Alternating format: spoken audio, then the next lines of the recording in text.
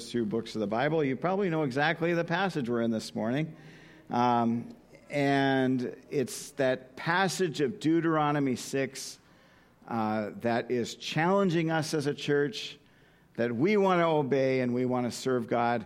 And that's the reason we're doing the D6 discipleship program for people to take home with them.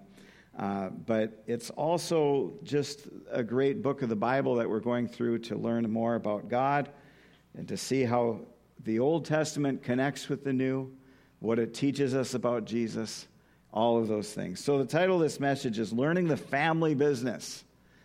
It's becoming less and less common that a child learns their life trade from their parents. It still happens sometimes, but it's less common than it used to be.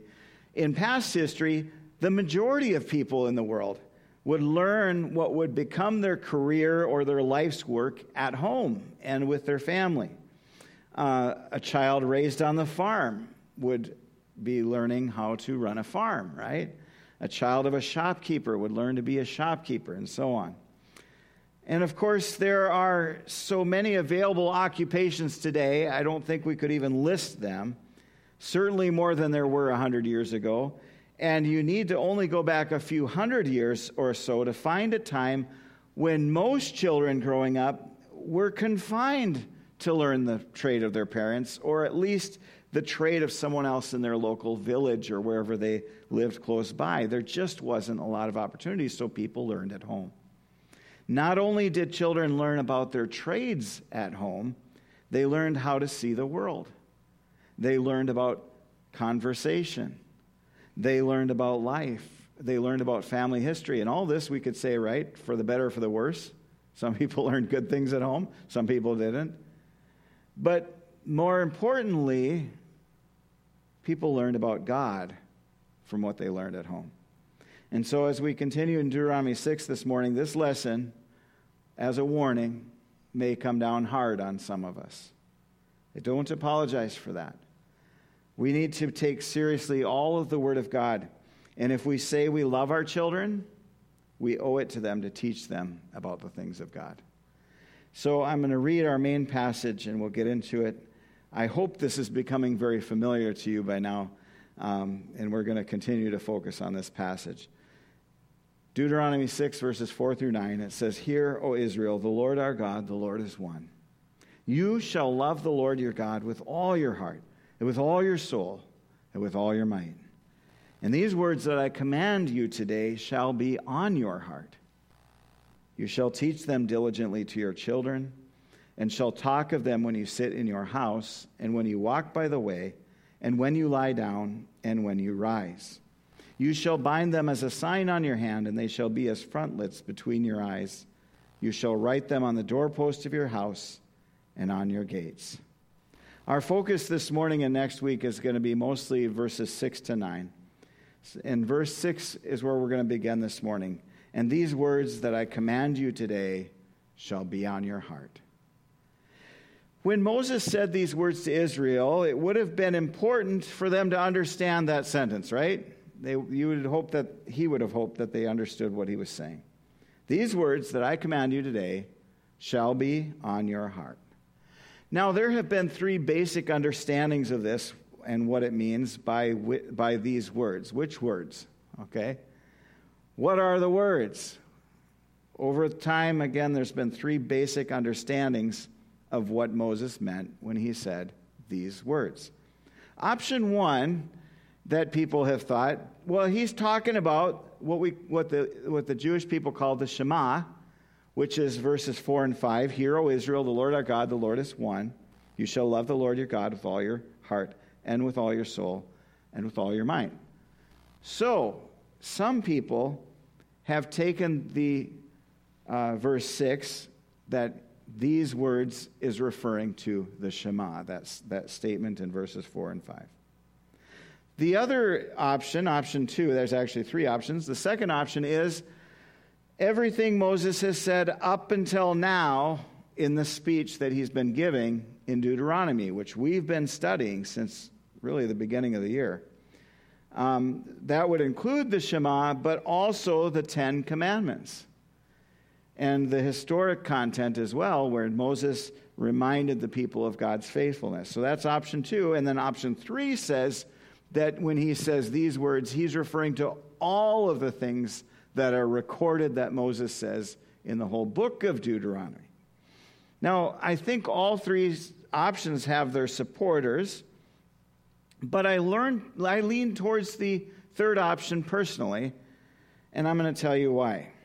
So option 1 is that Moses wanted the people to have in their heart the Shema, which includes what Jesus called the greatest commandment. Remember, we talked about this a few weeks ago. If Jesus said this was the greatest commandment, you shall love the Lord your God with all your heart, with all your soul, and with all your might. If Jesus said that was the greatest commandment, then it was. There's just no question about it. So therefore, it does make sense that this would be something to keep on our hearts. But also, option 2 makes a lot of sense, since it includes the 10 Commandments, right? And it includes the recounting of God's faithfulness. So certainly, we should find much benefit in knowing the history of God's faithfulness, not only in the biblical text, but also we should be reminding ourselves often of God's faithfulness in our own lives, right? And we should share these stories of faithfulness with our children. Both Janelle and I remember stories of God's faithfulness that our parents and our grandparents shared with us, and we try to share stories of his faithfulness in our own lives. And so, of course, the 10 Commandments set the basis for all the more specific laws Moses would give later on, so option 2 makes sense too. But option 3 includes all of it, and I believe that really to be what Moses was saying. It is important to know the basic and most important things and drive them home in a repetition to ourselves and to our families. But at the same time, we should always repeat the basics and know them well. We must continue advancing. I'm not athletic myself, but I'm going to try a sports analogy here. So as a student begins to learn their sport, they learn the basics, right? So in basketball, it's dribbling, free throws, the basics of offense and defense, all of that. The very best professional players continue to practice the basics again and again. But they don't stay there at the basics either. They build on those basics. They learn more advanced moves, more strategies. They work their muscles and try to get better at their sport. Or take a musician.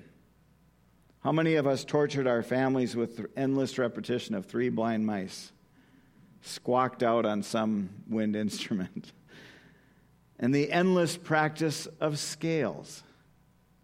Over time, we improved, but those who did very well with their instruments, professional musicians, still practice their scales. And I could go on with similar illustrations from various occupations and skills, but you get the idea. Most people who want to succeed in life don't just stick with the basics, they advance by building on the basics. We hear the phrase, back to the basics, all the time. Not many of us would be satisfied in any skill we have if we never moved beyond the basics we learned early on. So why is it then that many Christians are satisfied to stay exactly where they are? Exactly where they began in the faith, not ever moving beyond the basics of the faith. Why are so many Christians uninterested in going deeper? Why do so many among us willingly choose not to grow in the faith? Maybe they would have preferred option 1. I know the Shema, that's enough for me. Or maybe they think the 10 Commandments are important too, but that's enough, thank you very much. If I were a betting man, I would bet that the vast majority of professed Christians, that people who call themselves Christians in the U.S., would not want to be convinced that Moses meant option 3. That the basics were to be built on, added to, by going far beyond the elementary principles. They might even chide me and say, well, Pastor Jason, get out of the Old Testament. You need to focus on the New Testament. We're not under the law. We're under grace. We need Jesus. Just give us the gospel. Well, I can answer that. First of all, what some people think is the gospel is a weak version of it. They just want to say, Jesus loves you and forgives you and leave it there. But the gospel includes the understanding that we were dead in our trespasses and sins. The gospel includes seeing that the law of the Old Testament, really it just shows us the sinfulness and hopelessness we have outside of a Savior. And when we grasp that, then the gospel is even more beautiful, more vibrant, more exciting than ever. But if you want to insist on the New Testament, let's do that for a moment. Go to Hebrews. We'll look at Hebrews 6:1. Therefore, let us leave the elementary doctrine of Christ and go on to maturity. And the writer of the Hebrews chides them that they haven't matured. He says they ought to be teachers, but they need to be taught again the basics. Hebrews 5:12, for though by this time you ought to be teachers, you need someone to teach you again the basic principles of the oracles of God. You need milk, not solid food. Now, if we take a moment to think about that, if I said that to a lot of people, that would be kind of insulting, right? You need to go back to the baby bottle. You can't have steak, you're not ready. And then Paul, he also chides the Corinthian church in a similar way, saying they haven't been maturing in their faith. 1 Corinthians 3, but I, brothers, could not address you as spiritual people, but as people of the flesh, as infants in Christ. I fed you with milk, not solid food, for you were not ready for it. And even now you're not ready, for you are still in the flesh. For while there is jealousy and strife among you, are you not of the flesh and behaving only in a human way? And now, being challenged by Paul and the writer to the Hebrews, maybe someone would want to narrow my preaching even further and just say, okay, I don't want to know about Paul, just tell me what Jesus said. Well, Jesus also chided his disciples for not maturing in the faith. He said in Matthew 15:16, he said, are you still without understanding? And again in 16:9, he says, do you not perceive? You see, there is nowhere in Scripture we can point and say, you know what, Jesus only wants us to know a little bit. In fact, all of Scripture leads us towards understanding more about God, more about his plan of salvation, to go deeper and beyond the basics, to move from spiritual milk to spiritual meat. No one who really loves God should be satisfied to not learn to know him better. And yet, so many will say in churches today, stop focusing on the rules and all that, the commandments. Focus on the love of Christ, how he cares for everyone. Focus on ministries of compassion. Focus on accepting everyone for who they are. Focus on equality and on and on. But whatever you do, don't try to make us go beyond what our feelings are craving. They say they want to show the love of Jesus. They may even use the words Great Commission.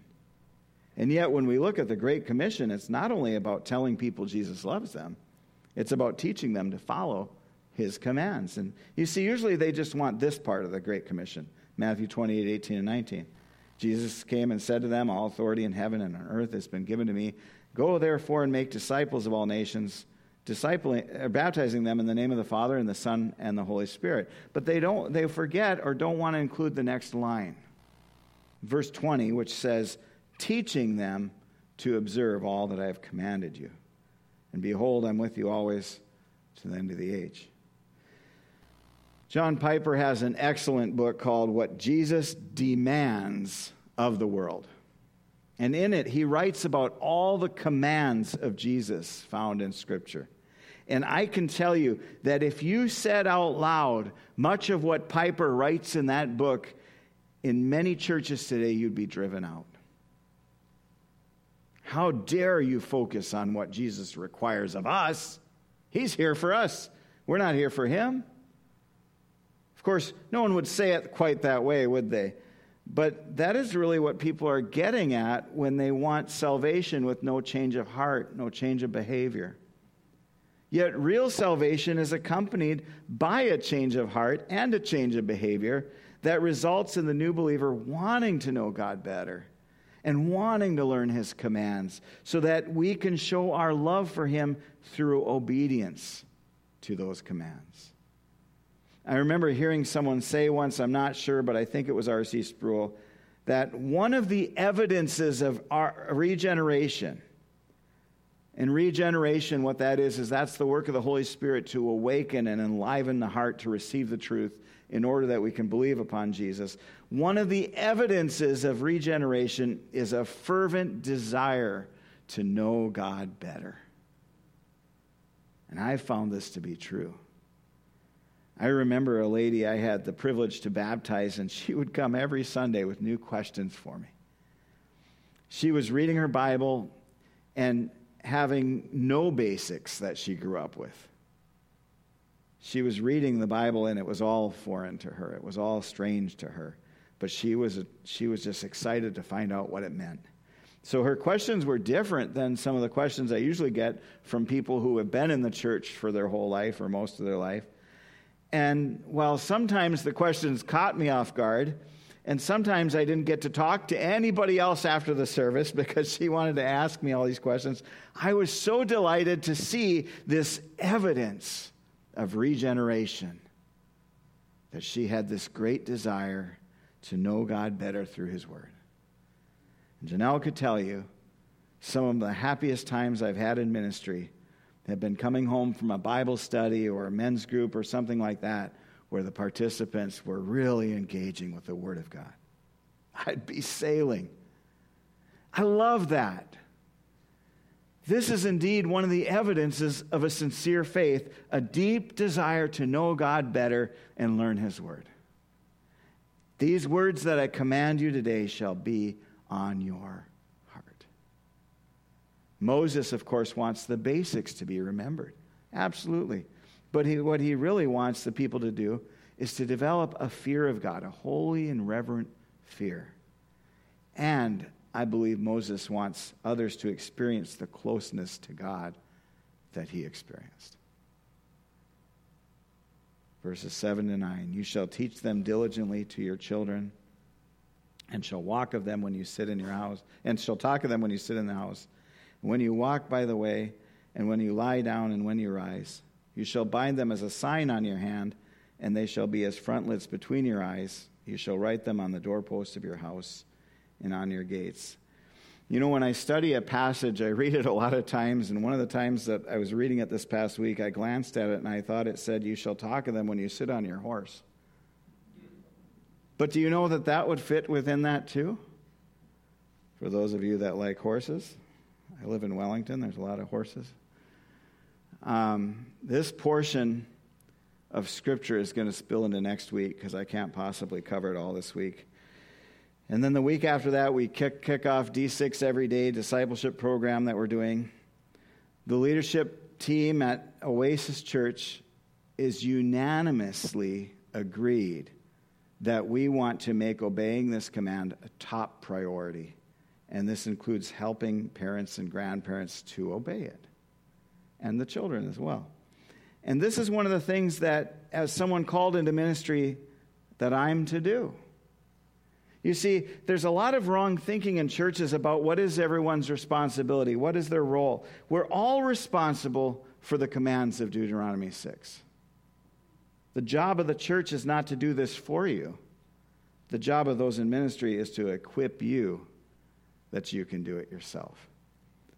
In Ephesians, Paul wrote, he gave the apostles, the prophets, the evangelists, the shepherds or pastors and teachers to equip the saints for the work of ministry, for building up the body of Christ until we all attain to the unity of the faith and the knowledge of the Son of God, to mature manhood, to the measure of the stature of the fullness of Christ, so that we may no longer be children, tossed to and fro by the waves and carried about by every wind of doctrine, by human cunning, by craftiness in deceitful schemes. Rather, speaking the truth in love, we're to grow up. See, there's that word again, grow up. We're not supposed to stay with the basics. Grow up in every way into Him who is the head, into Christ, from whom the whole body, joined and held together by every joint with which it is equipped, when each part is working properly, makes the body grow so that it builds itself up in love. So Paul reminds us that the saints, that is, all the people who have found salvation in Christ, are saints. I know there's other religions that say saints are certain high up people. According to Scripture, everyone who's a faithful follower of Jesus is a saint. Okay? All of us then are to do the work of ministry. But those who are apostles, prophets, evangelists, and shepherds or pastors and teachers have a special responsibility to equip the saints for that ministry. This is a heavy charge. I want to be obedient to it. The elders of your church, Kevin, Brandon, and Ron, want to be obedient to it. Our other governing board members, Susie, Melissa, and Wyatt, want to be obedient to it. There's something very important to remember here, and that is that the job of teaching children about the faith is primarily the parents' responsibility, not the church. But the church should be equipping parents to do it. And this is exactly what we intend to do. For all those parents and grandparents willing to be equipped to train their children in the faith, we are ready and willing to help you every step of the way. And that is why we're investing heavily in D6. I have a friend who's a Lutheran pastor, Missouri Synod, and you may have come from a Lutheran or Catholic background, and they have confirmation classes for kids. These classes teach the kids a basic systematic theology. And while I have a concern that in the Catholic Church, or both the Catholic and the Lutheran Church, there are some people who think they're saved because they went to confirmation class, when we know that salvation's not from the class, right? But I wouldn't say the class itself in the Lutheran Church is not valuable. In fact, many evangelical churches have kids that could not tell you much about what the Trinity is, or what atonement means, or justification, or sanctification, and many adults can't either.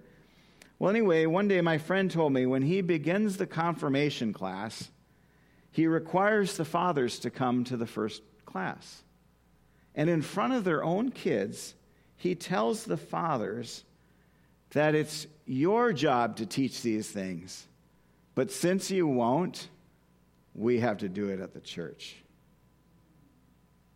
Pretty bold. I said, for real, you say that?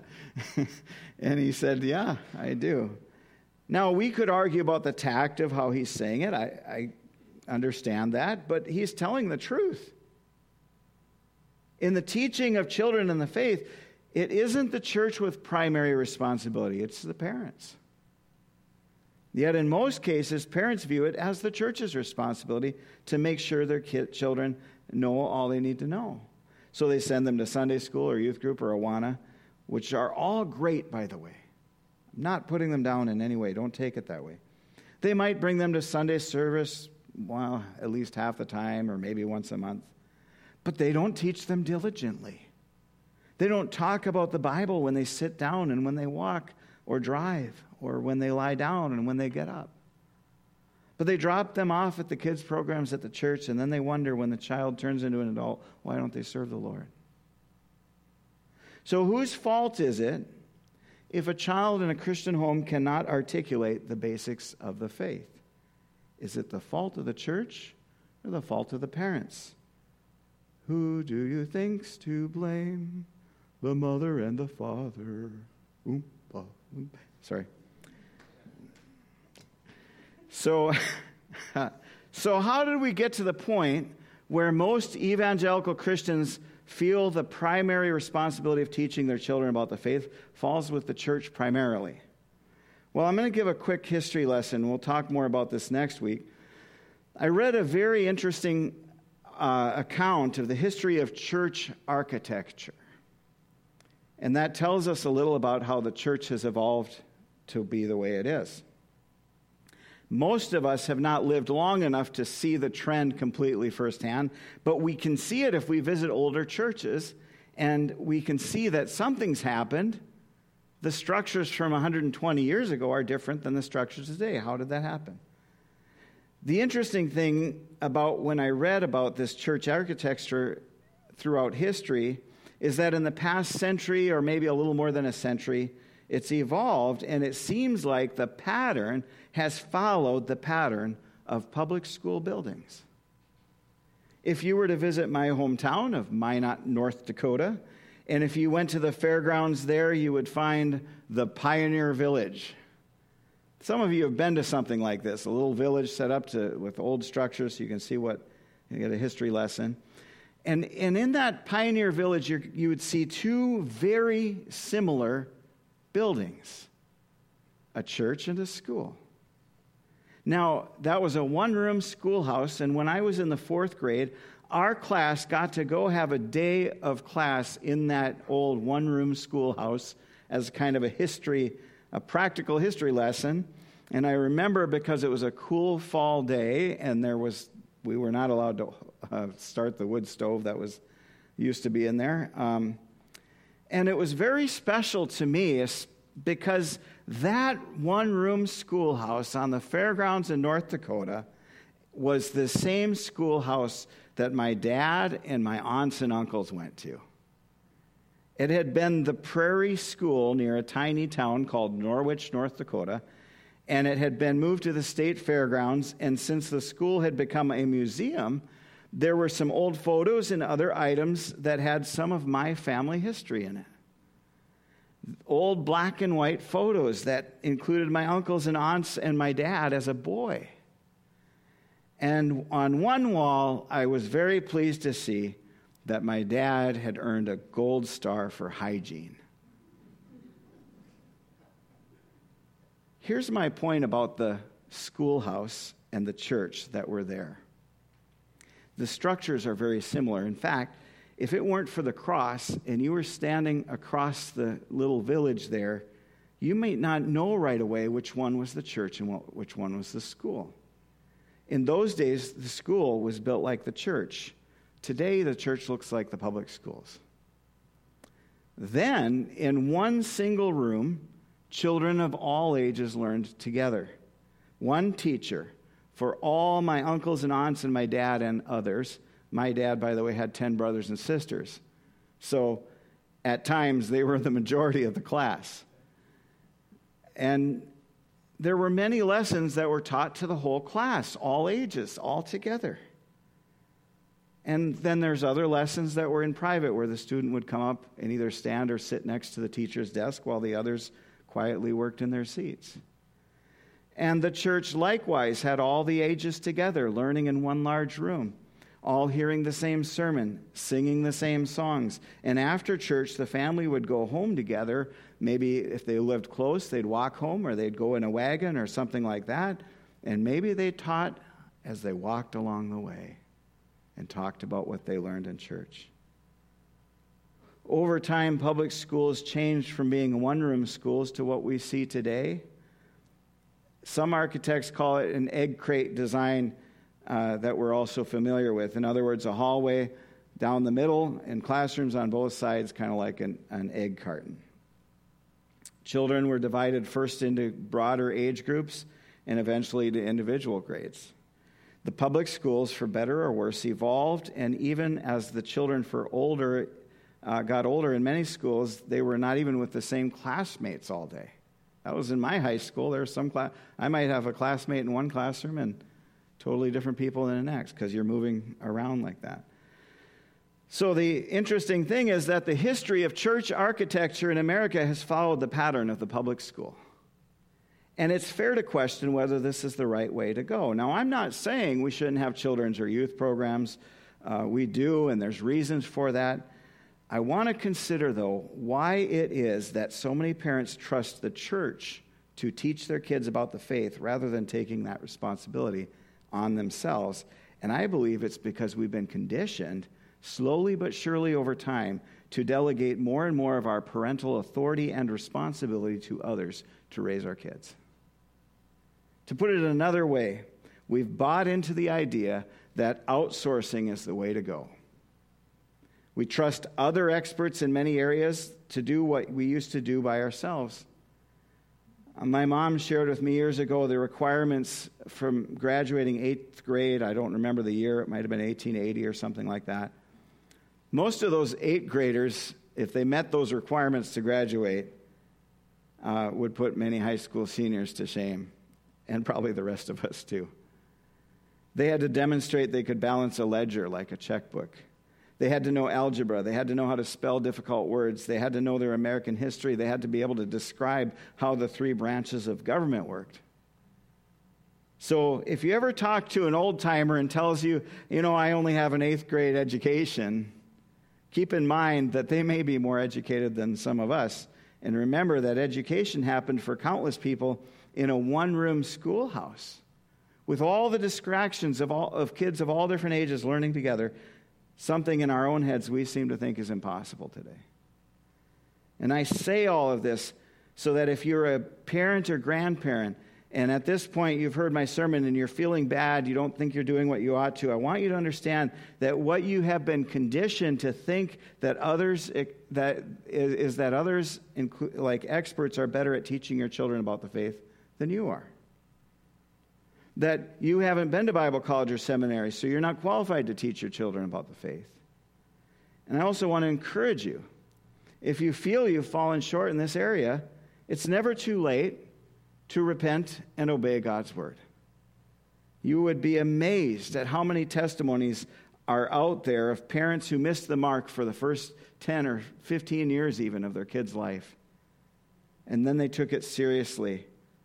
And many who have truly repented have found that God is gracious. He is. He can restore. He can make up the time even that you've lost. The time can be redeemed. One of the most powerful evidences of God's grace a child will ever witness is a repentant parent. So if you have failed in keeping Deuteronomy 6, repent and believe. And repent means to make a U-turn. Now, I have made more U-turns in the 1 year I've been in Florida than my whole life before that. Here, a U-turn is just part of the normal route, right? But making a U-turn can set you on the right path.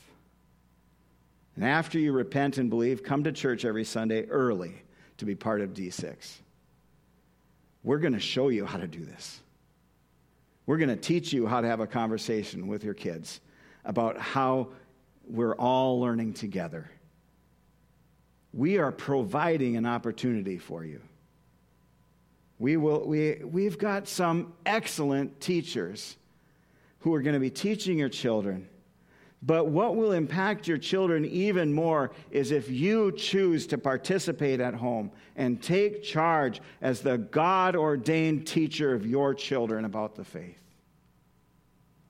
I started out by talking about how children used to learn their occupation from their parent. What greater occupation can we have than learning the love of God and to obey him? Moses said, "These words that I command you today shall be on your heart."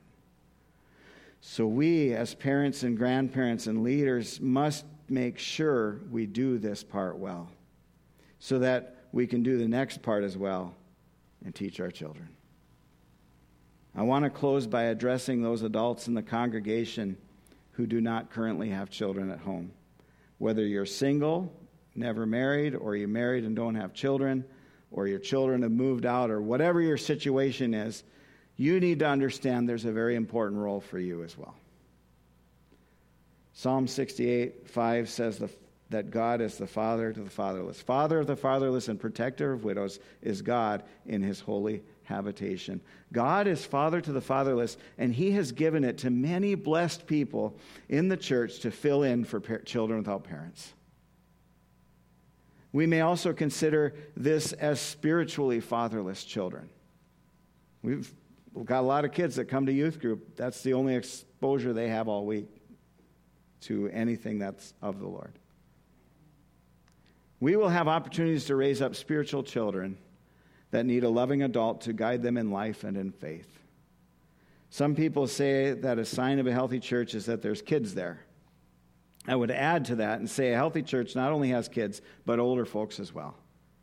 And a really healthy church is one where those kids have a relationship with those older people as well. You older people in the church have a wonderful opportunity to encourage our kids. And I know many of you already do this. Do not think for a minute that D6 is just for young families. I want to see all of you participate. What better way to start a conversation with one of our kids than ask them about something we were just learning together in Sunday school? since we're all going to be learning about the same thing each week. Let's all make a commitment to take that effort to get up early on Sunday to participate. There's nothing you will ever do on earth that'd be more important than you getting to know God better and learning to teach to others. Let's pray. Lord, thank you for your word this morning.